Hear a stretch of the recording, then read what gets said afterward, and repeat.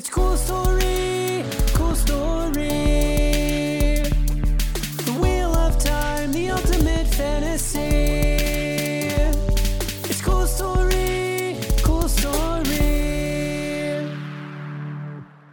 What was that fun fact about you? I said, did you know that I love metronomes? You heard it here first, folks. I like the word metronome. I like the aesthetic Yeah. look of a classic metronome. Yeah. That like, My grandparents had a wood one with like a gold, almost kind of like a Yeah. watch hand. yes, this the classic metronome. Mm-hmm. And then I also like the sound of it. I think it's very calming. Yeah. Okay. I mean, I like ASMR videos, and those are,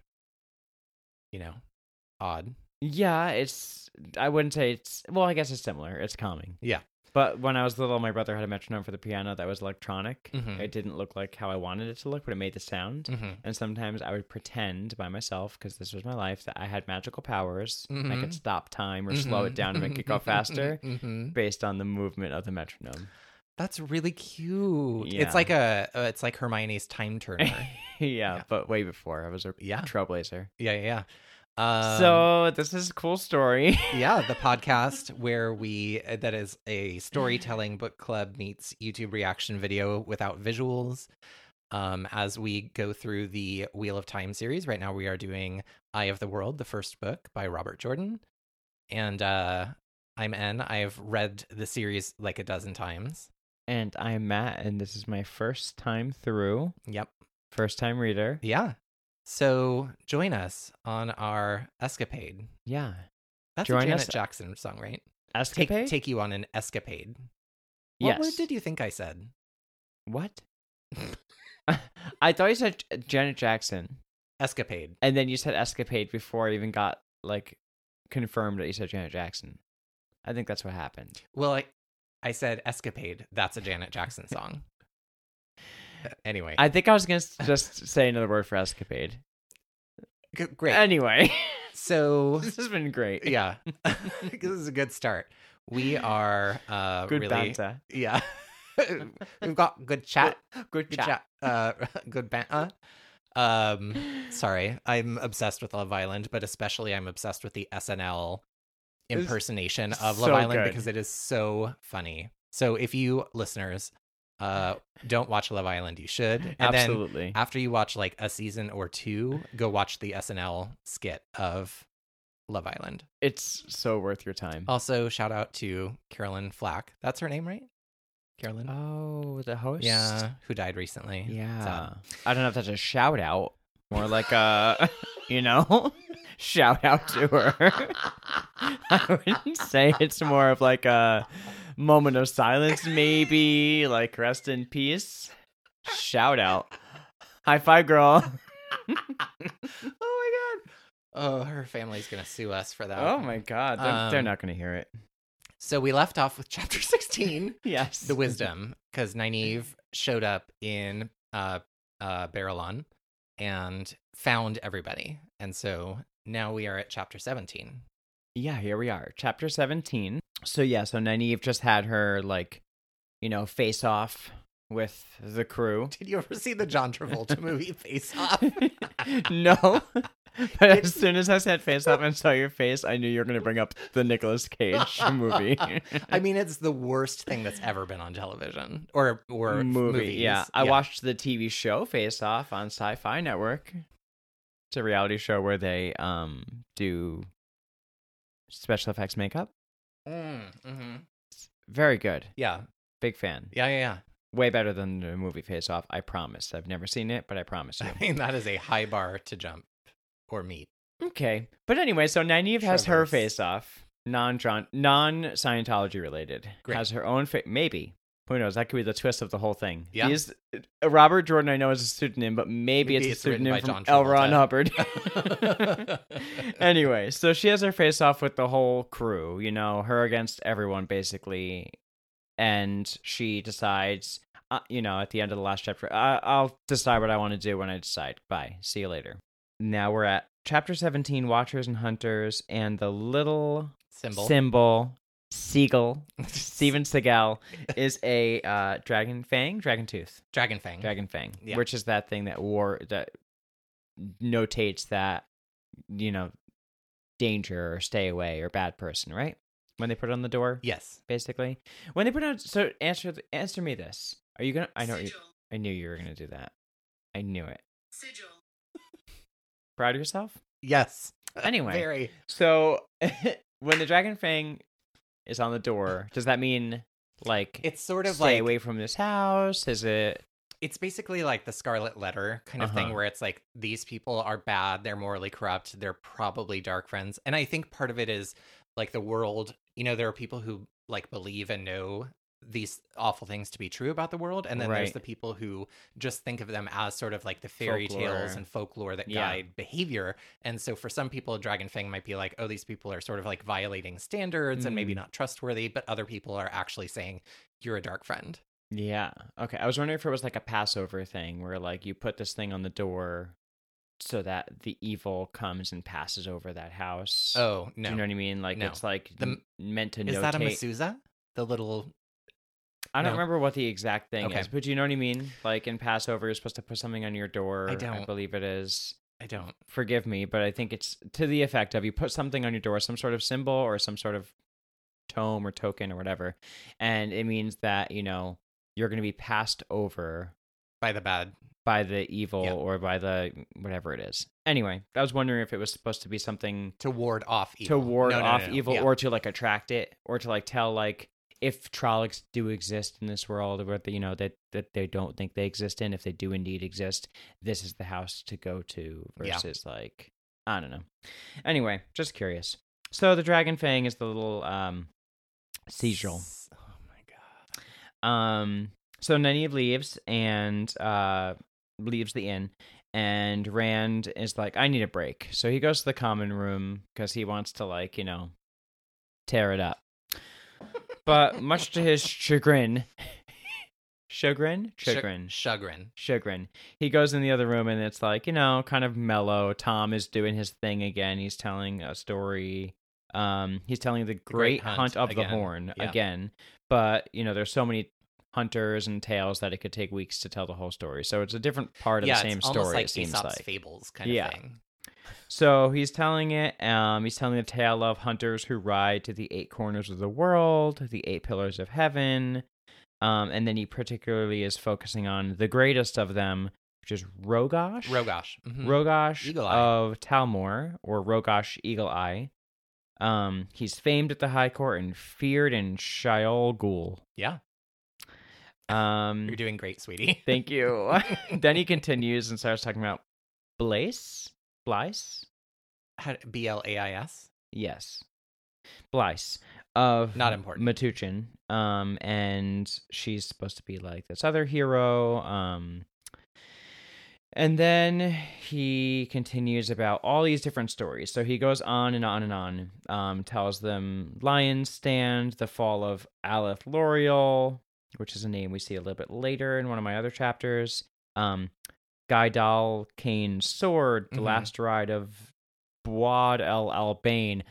A lot of words that are hard to pronounce. Yeah. But basically, it's just kind of filling out this like colorful history that we're sort of getting little pieces of elaborated on Mhm. little by little. And Yeah, I really yeah. like the way he does it in this because some stories, books, movies, TV shows, the writer doesn't know how to move the story along. Yeah. Like have exposition where naturally you Things are find happening. things out. Right, You like- have to have some Mhm. sort of like awkward moment where someone is giving a monologue, but it doesn't Mhm. make sense in the story. Right. I like the way like when we discover something, it's because Right. You're not like at a checkout line at the grocery store and they're like, how's your day going? And you're like, well, in the year 1782 in Salem, like that kind of yes, thing, right? and speaking of awkward conversations, can I just bring this up really quick sidebar? Mhm. At the show on Sunday, Uh-huh. We were at a drag show on Sunday. I was performing yes, at it a was brunch. so good, Thank so you. good. It was blast. But at the table in front of us, Uh-huh. I don't know if you saw the woman that was acting up. No. Okay, there was a woman acting up, but there was a moment where she had her hand across the table, touching someone else at the table's hand. Uh-huh. And she was having a conversation with her. I Uh-huh. don't think these two women knew each other. And the one was a little, 3 sheets to the wind. Yeah. And I just looked at David, my partner, and I was like, this is like that moment when you're at a bar and a really drunk girl comes over to you and is having like a really deep conversation with you that you've never met. And you just have to smile and like, yeah. Do you want me to call you a cab? Yeah. Are your friends here with you? Yeah. Anyway, so speaking of awkward conversations. Yeah. It's really fun to watch. It was like a show within the show. Right. So your point was that Robert Jordan, it's actually a really clever strategy having a storyteller as a character, right? Yes. Because that's part of the expectation. Exactly. And even not even that narrative. Just that, like there's moments when Moraine reveals things about the past, but it's because of something else. Right. You know, I really like the way he does that. And this is just another example. Because like I said, he mentions the fall of Aleth L'Oreal, and then in one of the other chapters, that name comes up again. And I expect some of these other names will as we go through these 14 books. 14 books. So anyway, they're going on and on. He's telling all these stories. Everyone is gripped. Perrin, Mat, and so Rand. Much so that they're not eating. They're not eating, and the maids aren't, and the service aren't serving. Life is so unnerving for a servant who's not serving. We went 2 different musical directions with that, but both of them were gold. Yes. But also my immediate thought was I can't think of a show that would be gripping enough that would keep me from eating. No. And they were hungry. Right. But they forgot. And I wish I had that problem. I would never have that problem. I would be unable to think about anything but the food that was sitting there. I'm in a room with other people sometimes when I'm eating. Forget to breathe. It's like that's how intense it is. All right. So, you know, the stories are going on. They forget to eat, and soon he, changed the tone a little bit. He brings out his harp and a flute, and is accompanied by people, and they're singing songs, and then they're singing a more jovial song, and everyone's dancing and having fun, and it's really, in my mind, a big ol' hoedown. Yes, I feel like medieval times hoedown. Which wouldn't life be so much simpler if you like went out to a club and it was like a line dance that was like the easiest thing in the world. You didn't have to like look cool doing it. You just had to have some timing and coordination. Right, and you just danced with whoever was there. It wasn't this right. The most nightmare. Complicated thing would be spinning in a circle. Right. Not hard. And just getting through the few seconds you're with a partner you don't want to be right. with. You don't need to know how to like freak dance. Right. Wouldn't that Preach. be nice? Preach. So they're doing the hoedown. Rand has several awkward encounters with each lady in the story as he's dancing with them. He didn't notice them there before, but then they're all there. He dances with Moraine, super awkward. Dances with Egwene, super awkward. Dances with Nynaeve, super awkward. Not in that order. But I like the moments with Egwene where she's just like frozen faced and like. Yes. Now on the current reading through, all I could think of was the shocked Pikachu face, just like the whole time, just like because her mouth is slightly open, like she wants to say something, but she's not talking. Yeah, and again, they don't know how to talk to each other. No. He goes through another round, slightly less awkward. Better. Now they think he's a good dancer, and he's feeling real good about himself. There's also a girl in this that I don't remember her relevance, but he's like dancing with this braided girl. She was just the braids, first one. She was just like flirting with him the whole time. Yeah. And every time she's flirting, he catches a glance up of this man with a scar across his face. I think it's said from like one eye to like the side of his mouth. Yeah. Like scar, basically. Yeah. So Scarface over there is staring at them from across the room. It's kind of like Scar, but it's over his eye, I guess. There was another character with a scar across their face I was thinking of, but I can't recall who. Oh. Doesn't matter. I remember the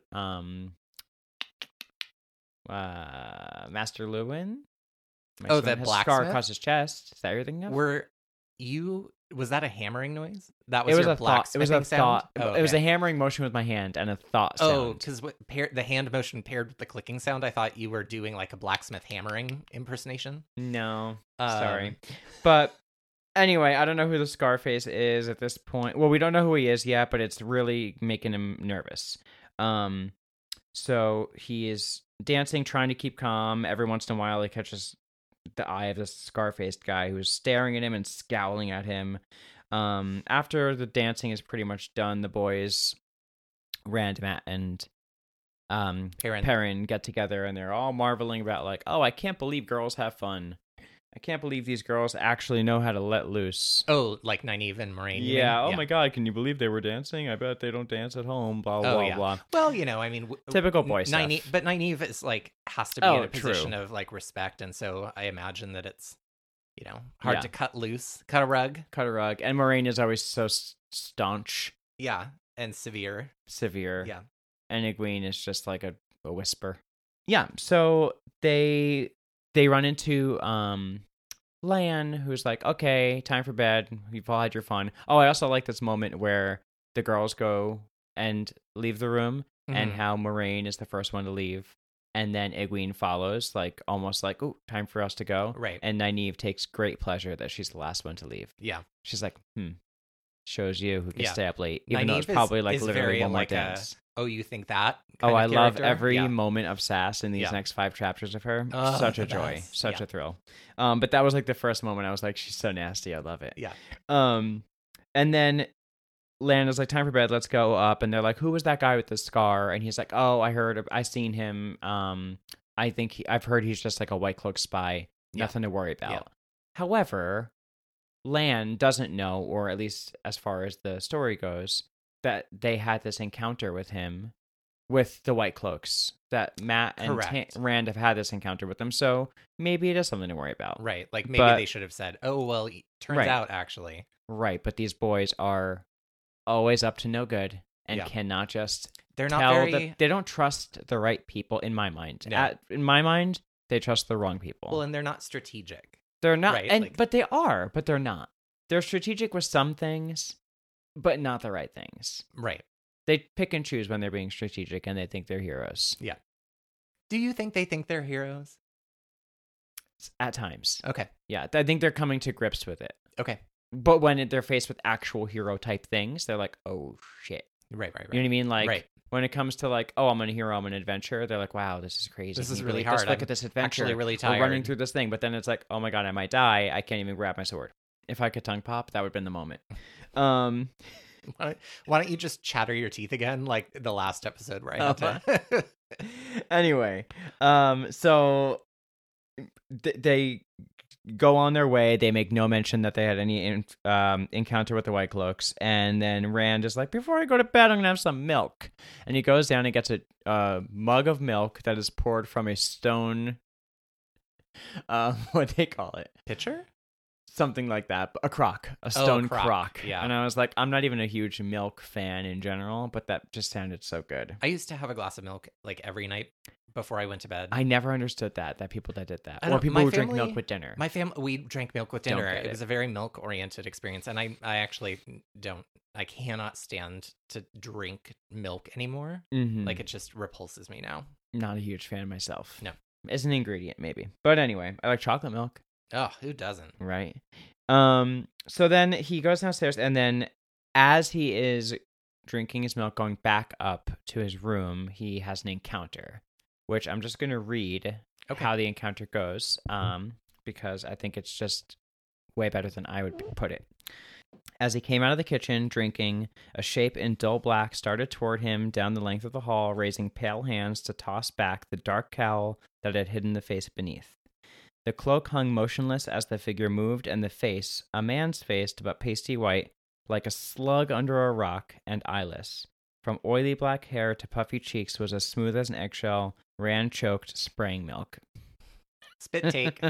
Spit take. Jerry Lewis spit take.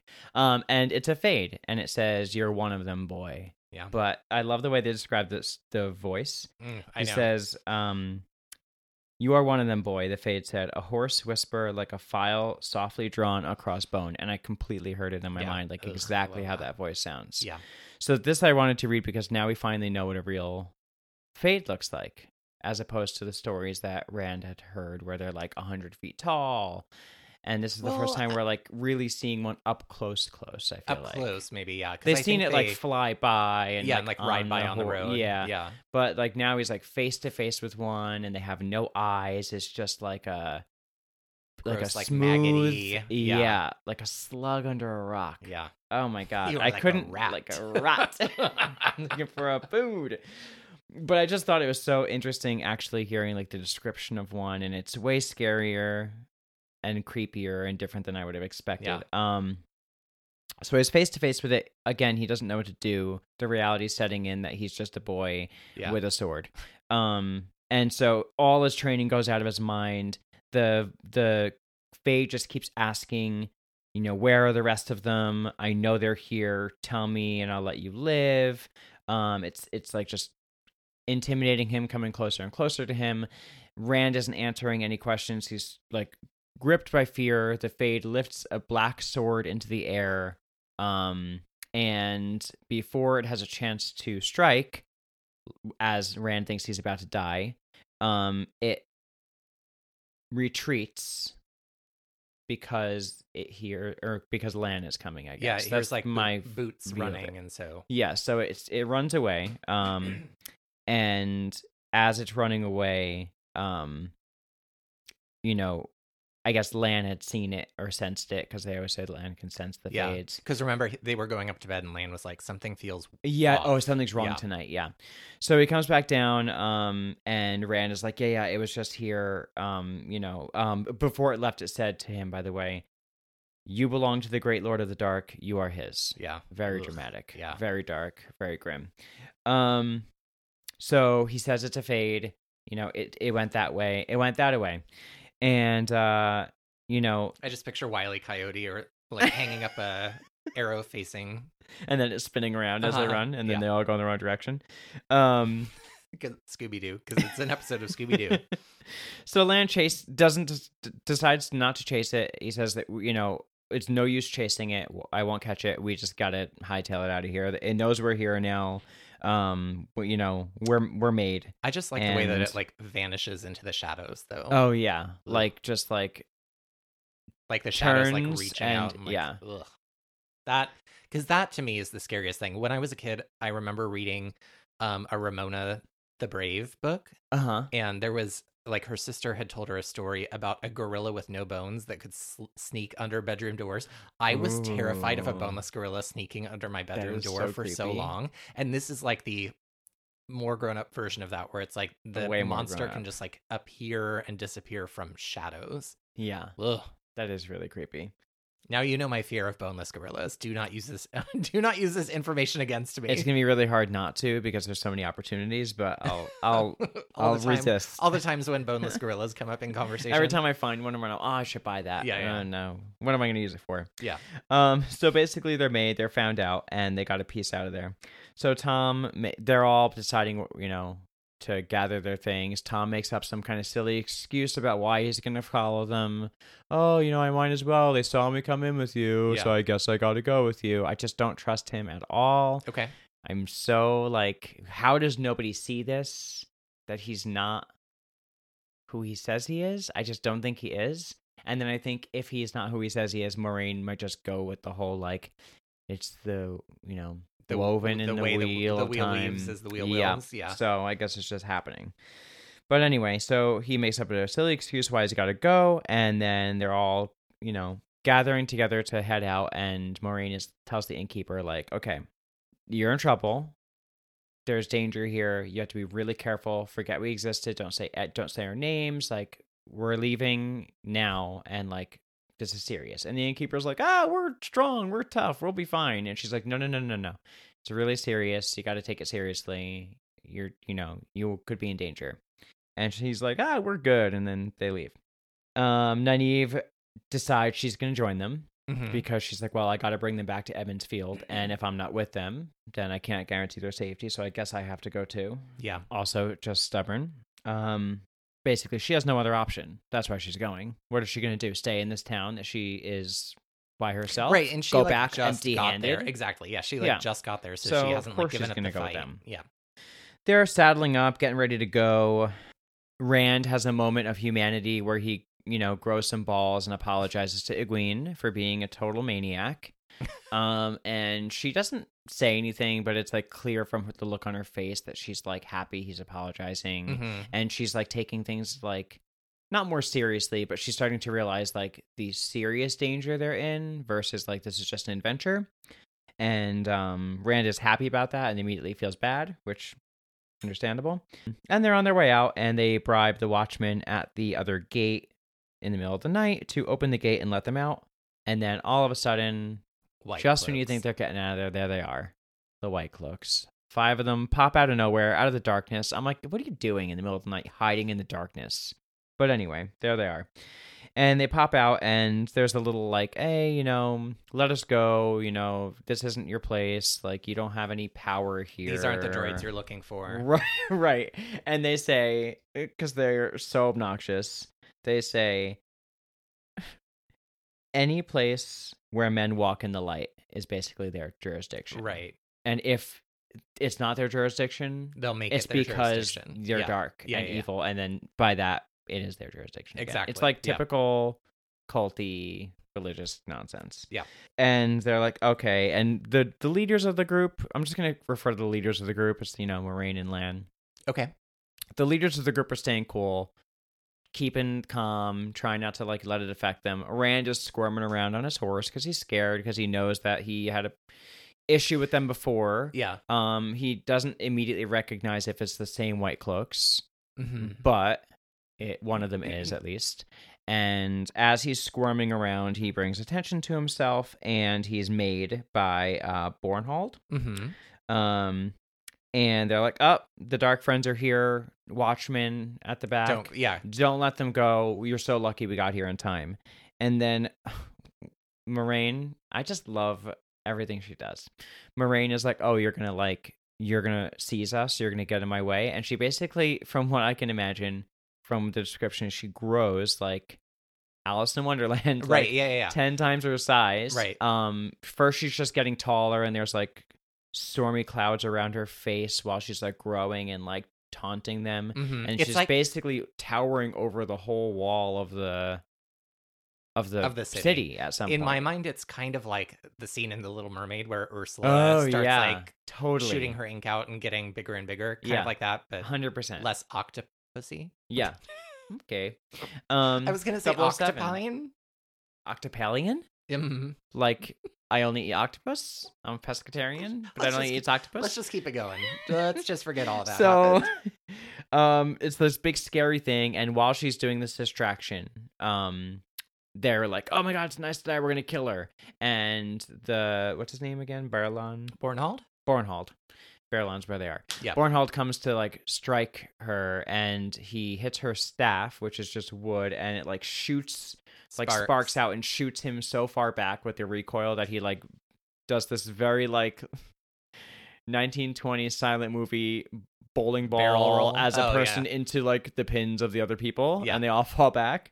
And while she's doing this big distraction, the gatekeeper's like closing the gate, keeping them in. Lan and the rest escape. Moraine catches up with them. And even as they're riding away, he looks back. Rand looks back and sees her like towering over the city. Yeah. She gets back as if nothing ever happened. She's just riding on her horse. And Egwene is like, hi, you were just 100 feet high. And she goes, the mind plays tricks in the night. Yeah. The eye sees what is not there. Which also made me think, did she grow that big? Or was it some sort of like illusion. You know? Mhm. But either way, really cool. And they look back and they find that the inn is on fire. Really sad. The roof. The roof is on fire. It's so sad though. Yeah. Well, if he had listened to her. Exactly. Foolhardy. So they leave, and they're talking about it, like they're just riding on, knowing the inn's on fire, and they're all arguing about what the right thing to do is. Whether, you know, Moraine, you're so powerful, why don't you go back and save them? And she's incredibly logical, and she's like, listen, if I go back, more people will die, and you will die.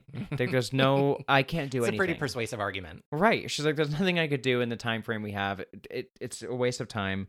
They all get upset over it anyway because they're all children, literally. As they get far enough away, they decide they're going to rest for an hour. They get off their horses. They eat, again, bread, cheese, and water. And now I get it. Like, I love bread, cheese, and water, but I guess every day. A lot. And yeah, then it's not like freshly baked. No. It's like... just like... You called it stale last time. The bread. Yeah. Yeah. Well, now it's really stale. Like a rock. Maybe it wasn't last time. I don't know. One of the times. Yeah. Well, anyway, they eat their water, their cheese, their bread, whatever, and then they rest, and then Glass of water, crust of bread. They go to bed for an hour. Yeah. That's it. Yeah. Although you missed my favorite line where Matt is just like, I wonder what Dav did with that badger. Like, just like going back to that moment of like, oh, that was the most exciting thing going on in my life. I wonder. Not running for my life. No. Okay. Great job, Matt. Thanks. Thank you. And that was the end of chapter 17, Watchers and Hunters. And now we are on 18. So the way I said it as a child was Camelin. Okay, that's how I am saying it. And in part, I think Camelin? Camelin, Yeah. kind of like camel. So in my mind, there's a lot of things that draw from like English Arthurian legend type things. Uh-huh. And this is like one of the central cities of the book. And so in my mind, it's sort of like a Camelot? parallel to Camelot. Right. So that's why I say it Camelin. And I'm going to continue to say it that way because I don't care to correct myself. But I What- think people say it like Camelin, but that just like sounds... Camelin? Yeah, like Like Caitlin Cambridge? or Cambridge. No. So we'll stick with Camelin. Camelin. Yeah, Great. that's how I was reading it. Okay. Camelin. The symbol for this chapter is this the first time we've seen it? It's the 3 symbols side by side with the big skull in the middle. I believe so, Okay. yeah.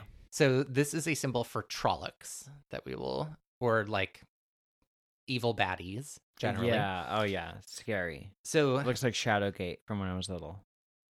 Shadowgate? You mean Yeah. Shadowrun? No, Shadowgate. There was a game for Nintendo when I was little called Shadowgate. Oh. It was really very dark and kind of creepy. It I was feel like I must have played it. Yeah, maybe. You were like it was first person in a way, like you were seeing through the character's eyes, and you'd go into a room and then there'd be you can go left, right, or straight. Oh my god! And you would like build characters, like you could be a druid at the beginning. I think so. And Yeah, then you I got like totally- torches along the way. Yeah. And if you accidentally like Went touch a too torch on the far. wall, like a wraith would come out and like attack you. Yeah. And then you'd have to start over or start from your last save point. It was like a puzzle / scary. Yeah. Yeah. Yeah, that was a fun game. And this like face reminds me of like the artwork in Shadowgate. They have it remade. I'm reading about it right now. There's Oh. you can like buy if you download Steam, like Uh-huh, that. yeah. You know what Steam is. You can play. It looks like an updated version of it because it Ooh. came out in 1987. Yeah, I was But- 2. Shadowrun was about like running away from like a mob or something. I remember the Do you name remember that one? Shadowrun, but I can't remember what it is. Great. So anyway, So the this symbol face is meant to symbolize Trollocs.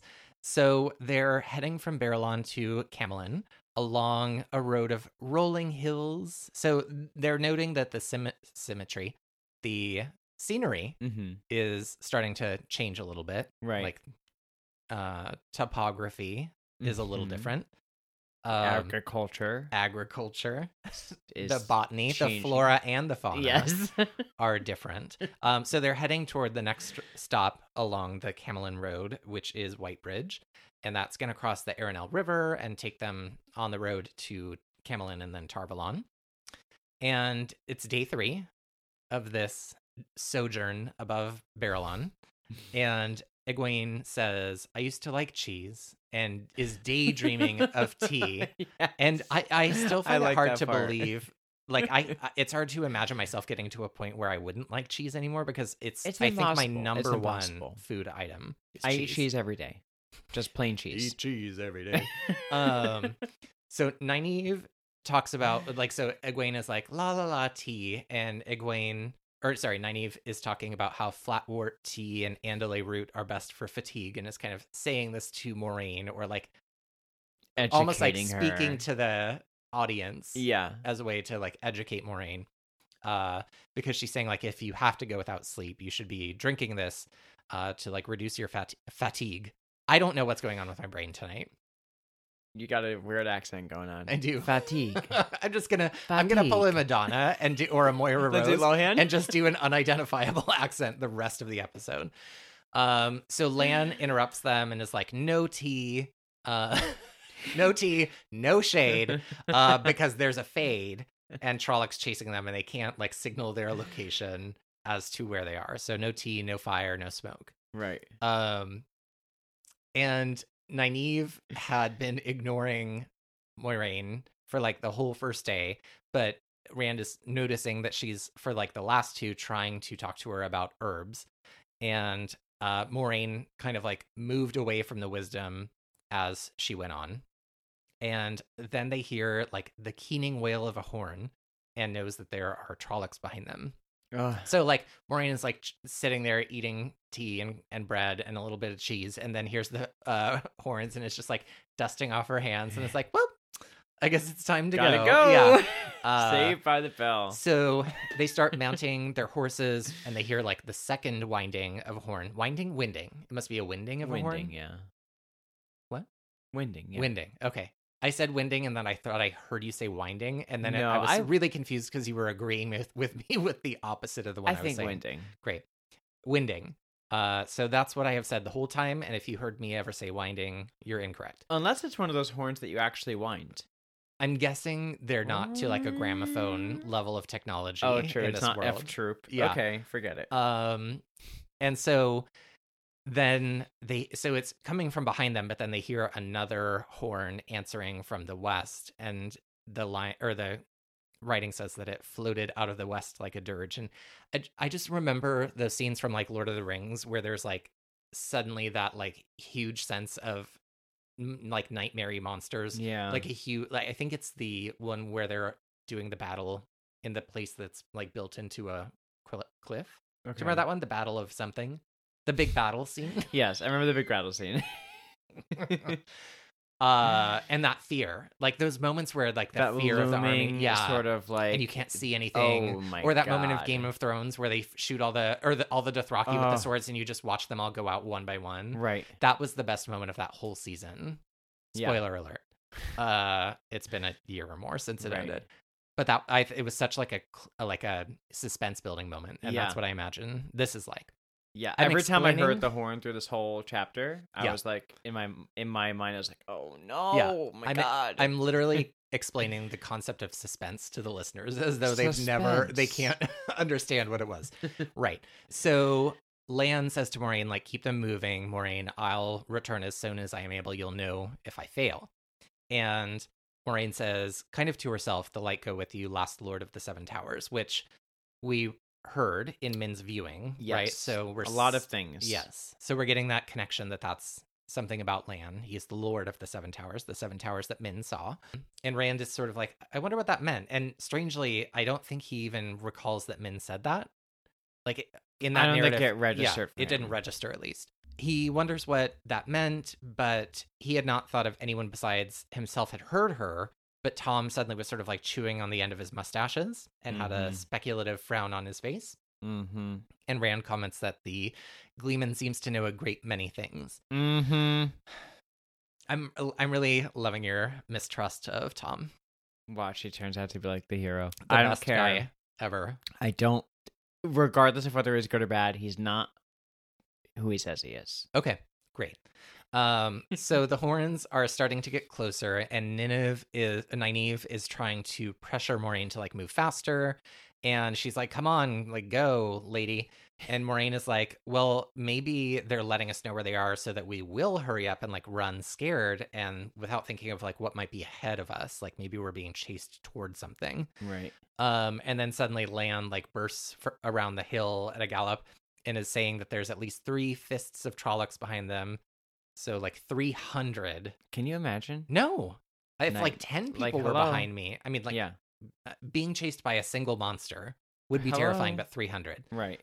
Each of them led by a Fade, which is nightmarish, Right. terrifying. So, and maybe as many as 5 fists, so up to 500 monsters, which I don't know, that seems like a huge army to me. Maybe it's not, but it seems like an army. It's 500 people, they're monsters. monsters. There's Anyway. 500 monsters. So Lan is saying that they're closing the gap and that they'll be on them in less than an hour. And so Moiraine is kind of thinking to herself as she's getting this, report of what's going on from Lan. Like, if there were that many Trollocs down here, why hadn't they been used at Emond's Field? Like, they could have easily Basically destroyed out the whole city. town, and then in Yeah. doing so wiped out whoever they were looking for, right? And so she's saying, like, if they weren't here, how did they get here since? Which, Lan had commented earlier in the books, like, how did this many Trollocs get this far south without like a bunch of cities in between seeing them and like raising the alarm, right?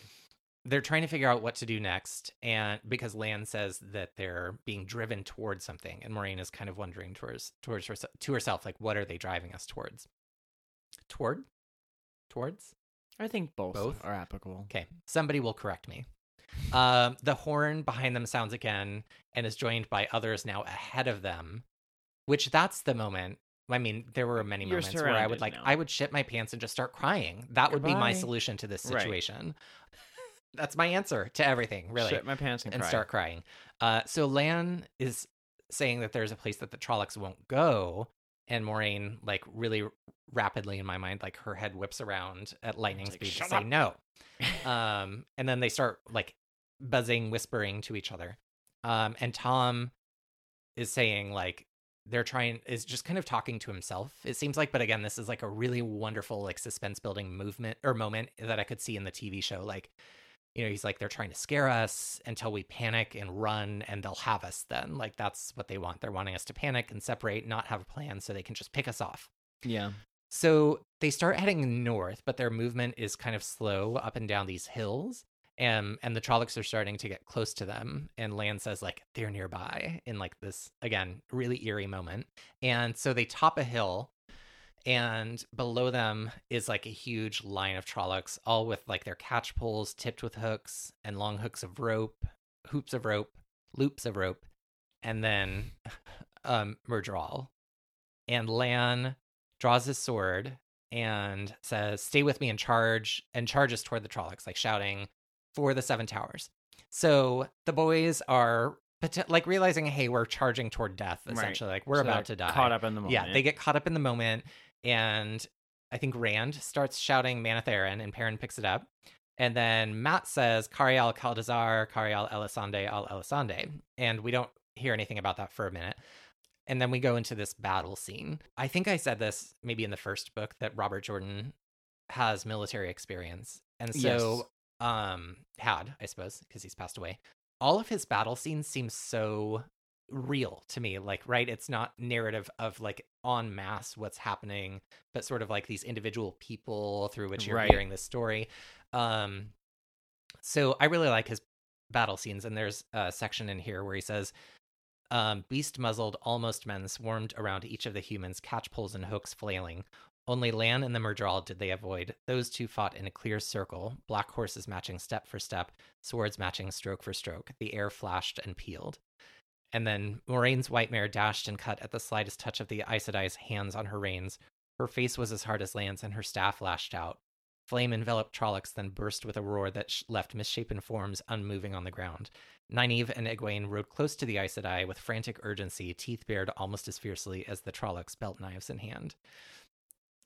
I just think that, like, is really well written for a battle scene in a book, right? Yeah. Because those sorts of moments are so, like, visual oftentimes that I think it's hard to, like, narrate an entire story without it feeling like this sword hit that sword, that sword, like, whoosh, went over my head. Like, but I think he captures the, like, visceral terror of battle really well. And I think a lot of times in scenes like this in other books, you just get, like, swords flurried and sparks flew and you know, the horses reared and whinnied and the person thought they were done, and a flash of light came before them and they woke up. You know what I mean? Like, there's a lot of ways to, like, sort of, like, move past the battle scene into the aftermath and then hear what happened. Yeah. You know, someone passes out and then they wake up and then, oh, here's what happened. Or there's always ways to, like, get around it, but I like the way he describes, like, these little moments,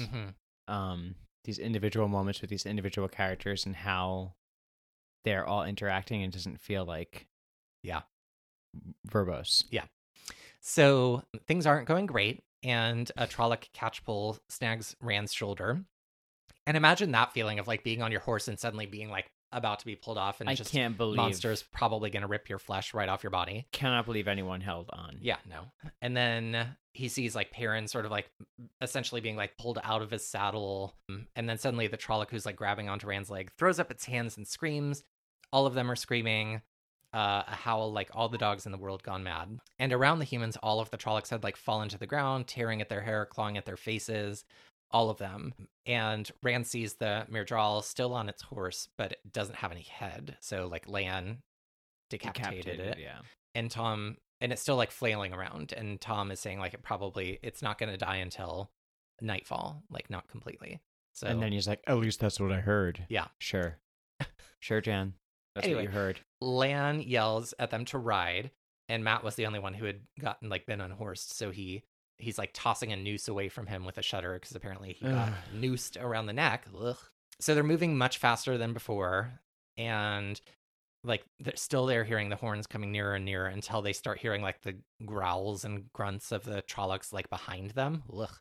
Until they get to a hilltop and sees like Trollocs right on the hill neck behind them, and then it's like blackened with Trollocs like so numerous, and 3 Myrddraal driving them. And then so only 100 span separates the two parties, and the Myrddraal's like black swords rise as one, and the Trollocs boiled down the slope, catchpoles bobbing above them as they ran. And so Moiraine just like calmly climbs down from her horse, which at this moment like you would be like, have you lost it? Like, what are you doing? And unwraps the Ungreal that she had used when healing Tam. And then she like stabs her staff into the earth and essentially like channels an earthquake to like knock them all down, and then channels this huge wall of fire as far as the eye could see, like dividing them from the enemy. Rand reflects that this is like the Aes Sedai work of stories, and he wishes he was 100 miles away from it.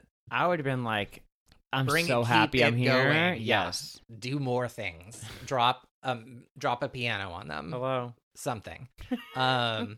So Lan says like, go, this isn't going to last forever. And he catches Moiraine from falling and says they'll catch up with them. She'll be all right. She's just super tired. So, and explains that she's not at her strongest when working with earth and fire. So Nynaeve rides ahead to talk to Moiraine and gives her a little packet of herbs to swallow. And Rand notes that she has like this smug look of satisfaction on her face because she's like, yes, finally, this woman respects my opinion. I think it's Rand that says like, oh, so like that's what a battle is like. He couldn't remember much of it, but it was all just a melted mass of hairy faces and fear and heat, which is scary. So Moiraine and Lan are like at the front of the pack, and the folks, I'll see them having a little bit of an argument, and Egwene takes this moment to kind of ask Matt, like, what were you shouting? And Matt is like, I don't really remember. Everything seems really foggy. Like, it doesn't mean anything. Like, yeah, it was probably nonsense. And Moiraine comes up and answers that he had said, for the honor of the Red Eagle, for the honor of the Rose of the Sun, and explains that this was an ancient war cry of Manetheren, its last king, who we heard about before, and Eldrine was known as the Rose of the Sun. So Moiraine kind of like is smiling at both Egwene and Matt and is saying, the blood of Aemon's line is strong in the two rivers, the old blood still sings. And Rand and Matt like is scowling, and Rand is sort of thinking like, oh, maybe Matt is worried because he said this thing that's indicating he's got this like deep connection to this old history, and maybe he's the one that the Trollocs are hunting for, right? So he's kind of like, oh, don't pay attention to me, pay no attention to the man behind the curtain. It was nothing. So they hear the horns again, and Moiraine gathers everyone around her and like whirls her staff over them, and then like thrusts it toward the west, and like leaves like whip around, and there's a little dust tornado that heads that direction. She explains that she's throwing the Trollocs and the Fades off her scent, like all of their scents, I guess, because their tracks and their scent will appear to go that direction, but the Fade will see through it in time, so they've got to go. So they continue riding, and they start to see a city emerging. Well, first they realize it's like vines and rubble, and then they realize it's a city that's like 50 times bigger than Barillon. And so they're all like, oh, Tom must have been like really laughing at us when we were like, oh my God, a huge city. But as soon as they see get there, they see like the city is crumbling, vines everywhere, there's fallen towers, and they're wondering what it is. And Moiraine says it was once called Eredal. That's how I'm going to say it. Eredal. Did you enjoy that, listeners? As I try to work through pronunciation in real time.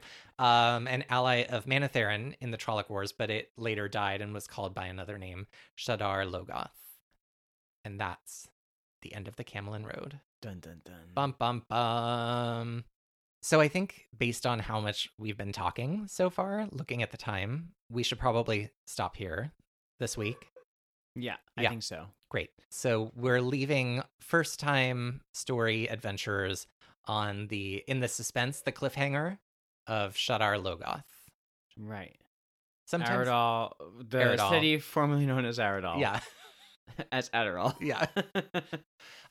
What was your favorite moment of this episode's reading? Oh, it's hard to pick because I feel like so much happened. Mm-hmm. Like so much happened in such a short span of time. Yeah. I think my favorite moment. Our dogs are really enjoying seeing each other. Yeah, they're thinking about their favorite moments too. Yeah. I think my favorite moment is when Moraine grows like 50 mhm. times her size, basically. Yeah. Because it's like the first time she's like manipulated like her form Yeah. in a way. I think it's just like a really cool thing that like I just didn't see it coming. Yeah. Like I know she can manipulate like seemingly elements and things like that, but to see her do something like that, I was like, wow, she's like Cool. pretty badass. Yeah. I think my favorite moment was probably the battle scene that I just told everybody about. I've already said things about how he writes, but I think the other thing I liked about that was, they're all really scared, but they're all doing the hard things that they have to do in order to survive.